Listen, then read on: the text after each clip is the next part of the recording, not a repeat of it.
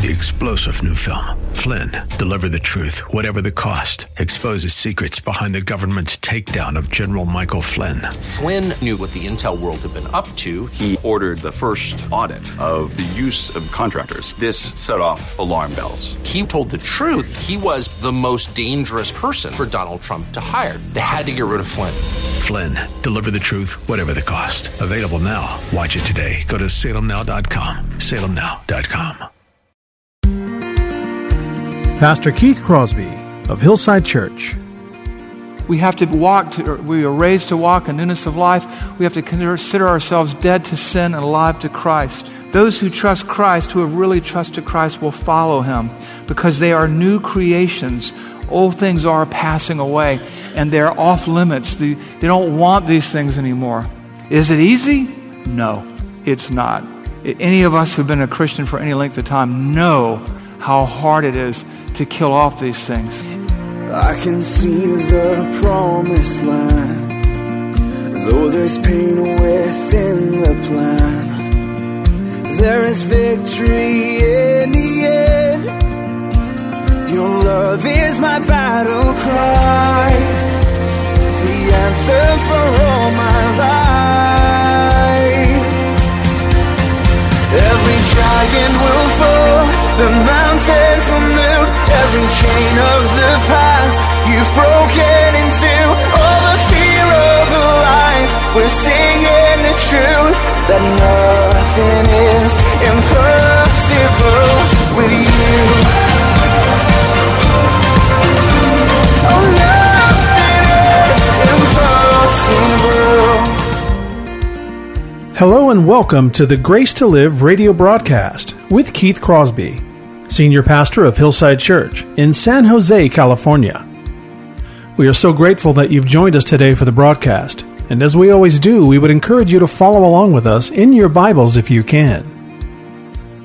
On today's program, we will be continuing with our study through the book of Romans, as we hear a message that Pastor Keith has entitled, Walk This Way. So if you have your Bibles, please turn with us today to the book of Romans, chapter 6. Now here's Pastor Keith with today's study. We want to make our lives a beautiful thank you letter to the Savior who rescued us from sin, death, and hell. So God affords us this privilege, this opportunity to participate with Him, to obey the teaching to which we were committed, to embrace it, to, with determination and intentionality, become more like Christ and less like ourselves, to cooperate with Him. And you see this talked about in Romans 6, 5 through 11. Let's look at that together. For if we have been united with Him in a death like His, we shall certainly be united with Him in a resurrection like His. We know that our old self was crucified with Him in order that the body of sin might be brought to nothing, so that, for the purpose of, we would no longer be enslaved to sin. For one who has died has been set free from sin. Now, if we have died with Christ, we believe we will also live with Him. Verse 9, we know that Christ, being raised from the dead, will never die again. Death no longer has dominion on Him. For the death He died to sin once and for all. But the life He lives to God. So you also must consider yourselves dead to sin and alive to God in Christ Jesus. We want to live for God.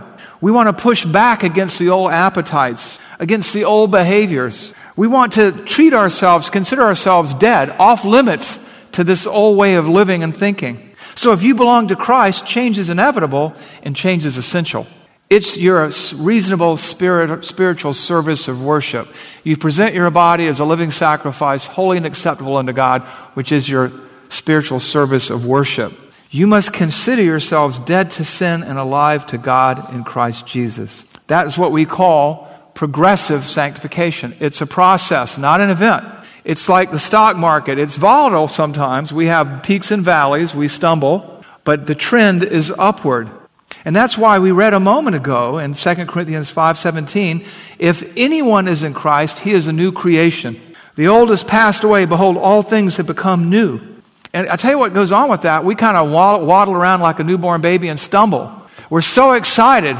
And we're so clumsy, and we say sometimes stupid things, and sometimes we do dumb things because we love God so much, we kind of spray everyone around us, But as we grow, we become wiser, we become more capable, more able to explain what has happened to us, and more able to point people to Jesus and not just rub them the wrong way. This is the change that he works. Paul talks about his attitude toward this in Galatians 2:20. Galatians is the cliff notes to the book of Romans. And in Galatians 2:20 it says, I have been crucified with Christ. It is no longer I who live, but Christ who lives in me. And the life I now live in the flesh, I live by the faith of the Son of God, who loved me and gave himself for me. What Paul does is in response to the Son of God who loved him and who gave himself for him. And that's why change is an essential feature of our salvation, because we love God. It's an act of worship. And what is worship? Everything we say, think, and do. Teaching is worship, preaching is worship, listening is worship, praying is worship, singing is worship. Those things are all worship, but worship is also what happens when we leave this building. Worship are the thoughts we think as we react to a particular situation, person, place, or thing. Worship is taking certain thoughts captive and not going there in our minds anymore. Worship is doing the right thing for the right reasons in light of what God has done for us. I have been crucified with Christ. It is no longer I who live, but Christ who lives in me. And the life I now live in the flesh, I live by faith in the Son of God who loved me and gave himself for me. How could you not want to change? How could you not want to, given what he's done for you? He has saved you from the wages of sin. He has saved you from the eternal consequences of all the wrong choices that you deliberately made and maybe tried to blame on other people.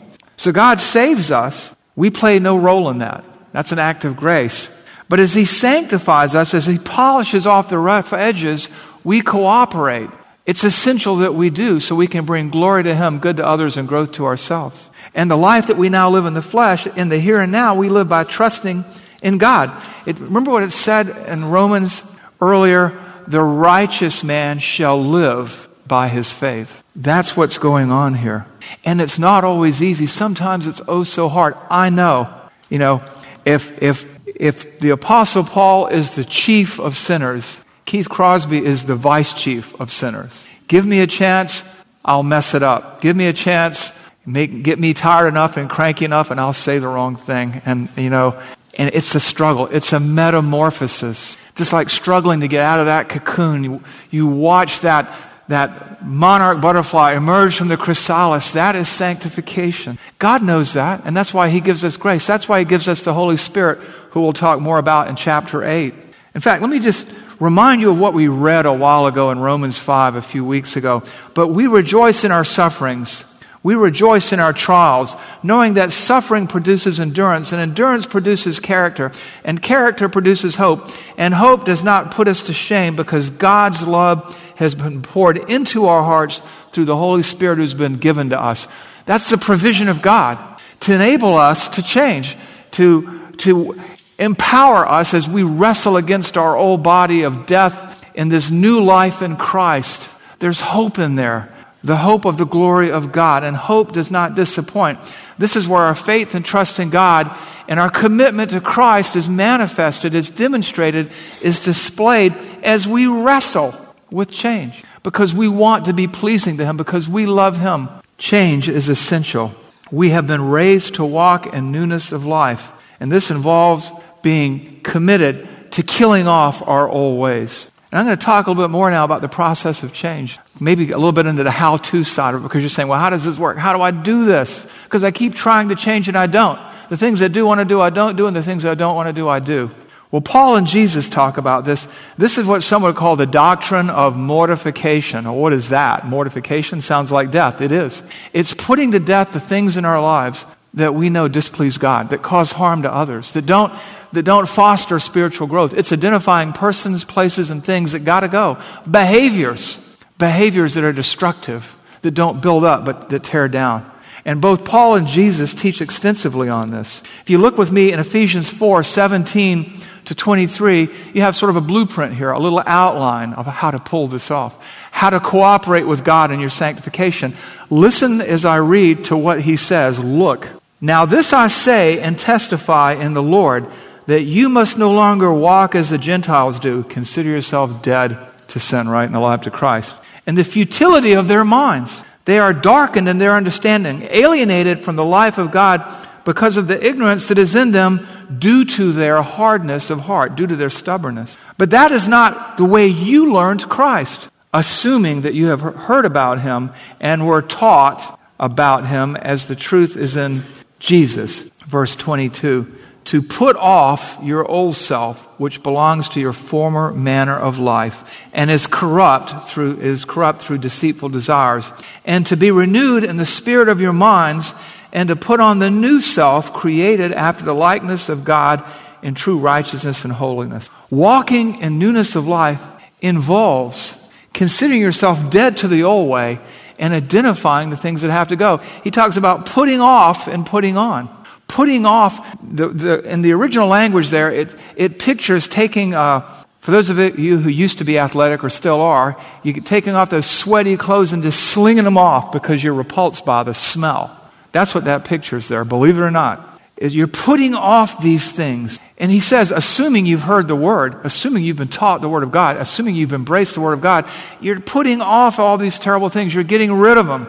And mortification is the concept of killing them off. It's cutting off the air supply, the blood supply. It's radical amputation. That's what the old English Puritans used to talk about. It's like putting a tourniquet on too tight. The flow of blood is cut off to the arm. The tissue begins to die, and then you whack it off. It doesn't hurt because you've killed all the nerves and sensation in it too. Now, the process is painful. And there's what he tells you to do. You put this stuff off. You get rid of it. Put these things far away from you. We put off the old practices because we want to be new. We get after it. It's like in the military, we used to call them search and destroy missions. Find the stuff in your life that causes you to stumble, that is displeasing to God, and do it violence. I think they changed it to sweep and clear because it sounds more friendly. But it's killing. It's doing, you are not allowed to hate anything in this world except sin. And you're not allowed to do violence to anything in this world except sin. And it's doing violence to sin. We are not passive. We're not letting go and letting God. We are active. We are after it. Jesus talks about this himself in Matthew 5:29 to 30.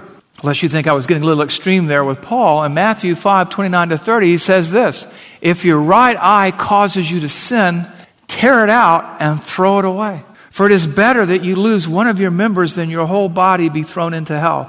And if your right hand causes you to sin, cut it off and throw it away. For it is better that you lose one of your members than your whole body go into hell. He's saying, detach and discard. Put it off. Dispose of it. Get rid of it.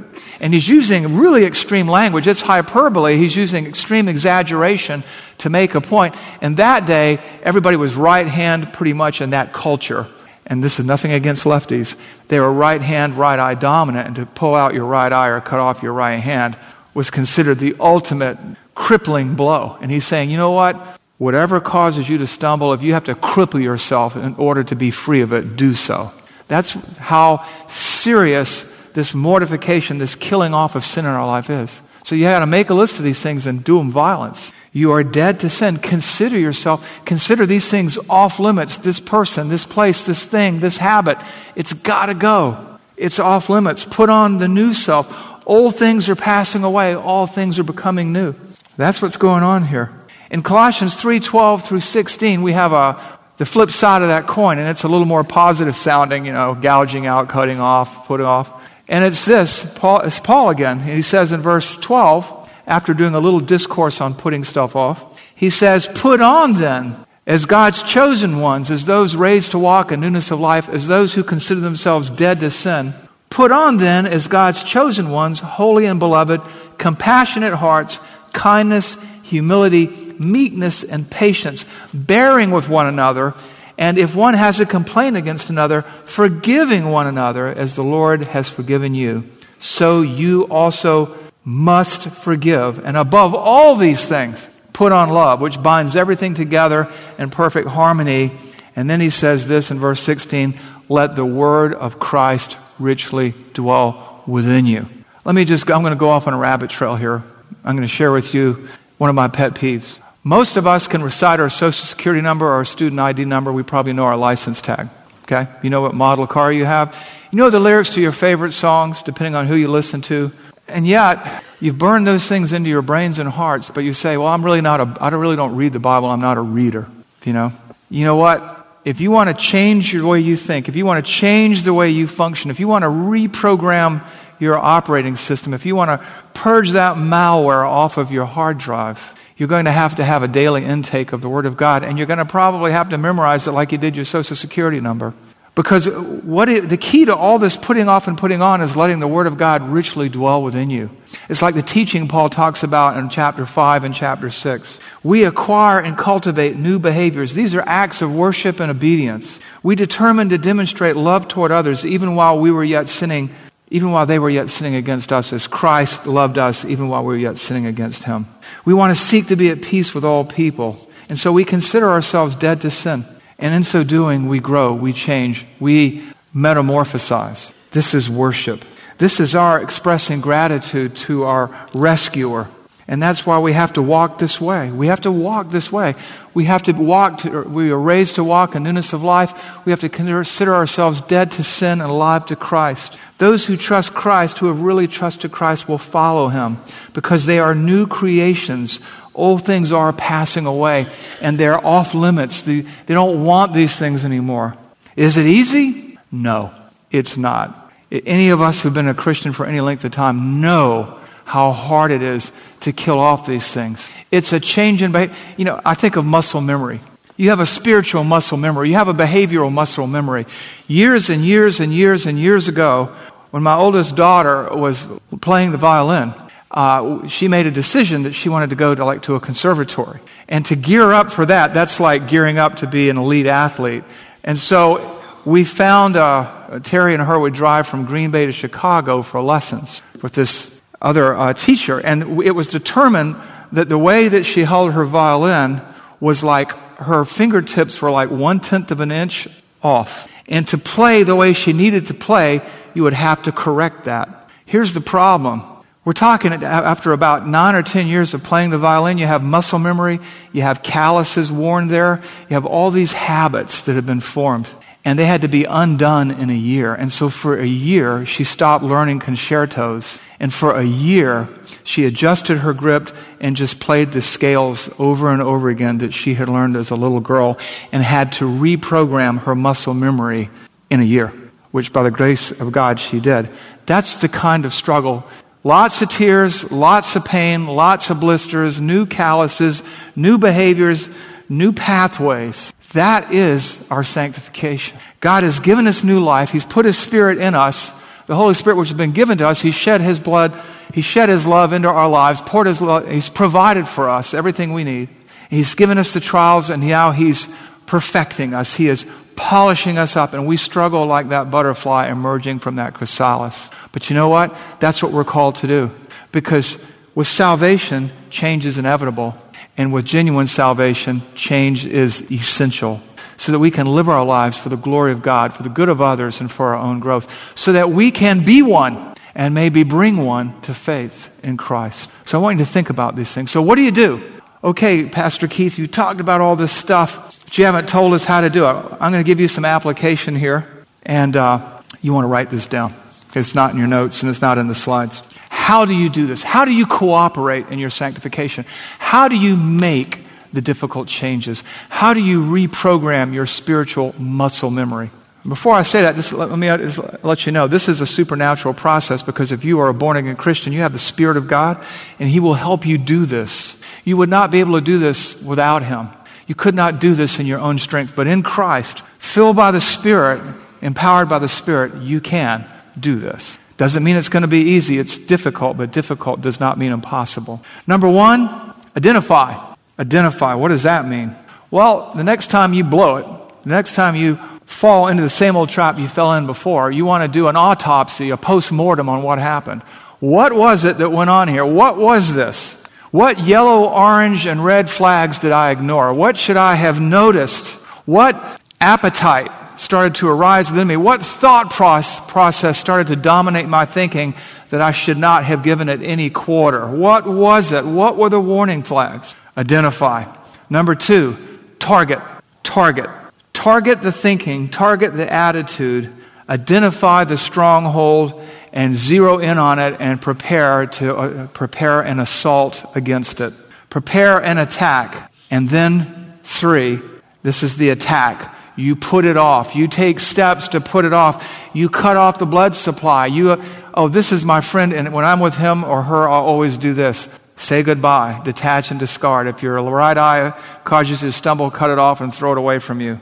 Cut off the air supply. Disrupt the supply chain. What are the things that contribute to me doing this insanity again? Because insanity is doing the same thing over and over and expecting a different outcome. What is it that's going on here, and what do I need to kill off? How do I go about killing it off? What do I need to do? Do I need to change jobs? Do I need to drive to work a different path? Do I need to hang out with different people? Do I need to watch different TV shows? Do I need to listen to different music? Do I need to not be drawn into these kinds of conversations? Do I need to learn to control my mouth? Whatever it is, right? You're putting this off. Speak less. This is what's going on here. So you identify, you target, and you put off. You detach and discard. You get rid of it. You cut off the air supply, the blood flow. You whack that thing off, whatever it is. And then number 4, put on. Oh, we've been through this in the text, right? Put on. Cultivate new attitudes. You pull these weeds out of your garden, right? Make sure you put them in a trash bag so the seeds don't get out on the grass. Pull the weeds out of the garden and plant something in its place. Replace it. Replace it with new thinking. Reprogram your mind daily. Well, how do I do that? Well, read your Bible. Memorize Scripture. Listen to a sermon. Listen to a podcast. Listen to the sermon online all over again. New thinking. This is your reprogramming. This is your developing new spiritual muscle memory. This is part of your metamorphosis. Download new definitions daily. You know what? Read a chapter of Proverbs a day. Whatever. Update your spiritual database. Renew and reprogram your mind. What does Paul say? I beseech you, therefore, brethren, by the mercies of God, to present your bodies a living sacrifice. How? Not being conformed to this world, putting off, but being transformed by the renewing of your mind, putting on, that you may prove what is the good and acceptable and perfect will of God. How do we do that? Well, Colossians 3:16, let the word of God dwell in you richly. We read this earlier. Romans 6:17, but thanks be to God that you who were once slaves of sin have become obedient from the heart to the standard of teaching to which you were committed. This is it. You can't do this without the Word of God. You can't do this. You can't be half in. You got to be all in. Right? So you identify, you target, you put off, you put on, and then what? Repeat the process all over again. And give it at least 6 months before you can expect any kind of progress. If you were trying to get in shape and start running, it's going to take 6 months. Bad habits cultivated over a lifetime, it's going to take a while. But understand this. It all begins with salvation. If there's no rebirth, if you have not been born again, not only will you not see the kingdom of God, but you won't have the ability to do any of this. And so I just want to take a moment to ask you, where do you stand in relation to God? You can't earn His love. He offers it to you through Jesus Christ. Have you received it? Have you embraced Christ as your Savior? That is the starting point for all of this. So I just want you to think about what you've heard today. This is part 1. Part 2 is next Sunday. And this, I call it transition series, won't end until the end of chapter 8.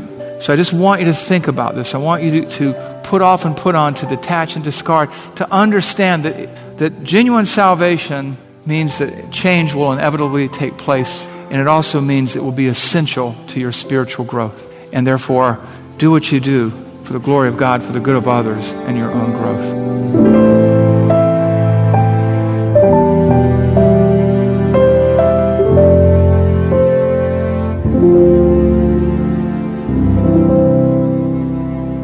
Pastor Keith Crosby of the Grace to Live radio broadcast.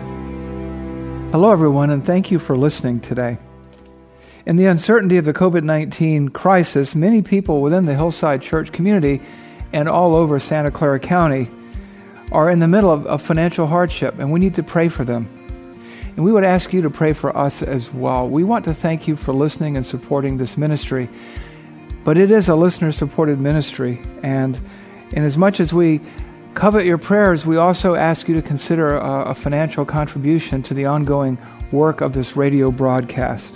Grace to Live Radio provides encouragement to so many people in the outside world who can't make it to church. And you can be part of that ministry by supporting us financially as you support us prayerfully. This is Keith Crosby, and I want to thank you for your prayers and your encouragement.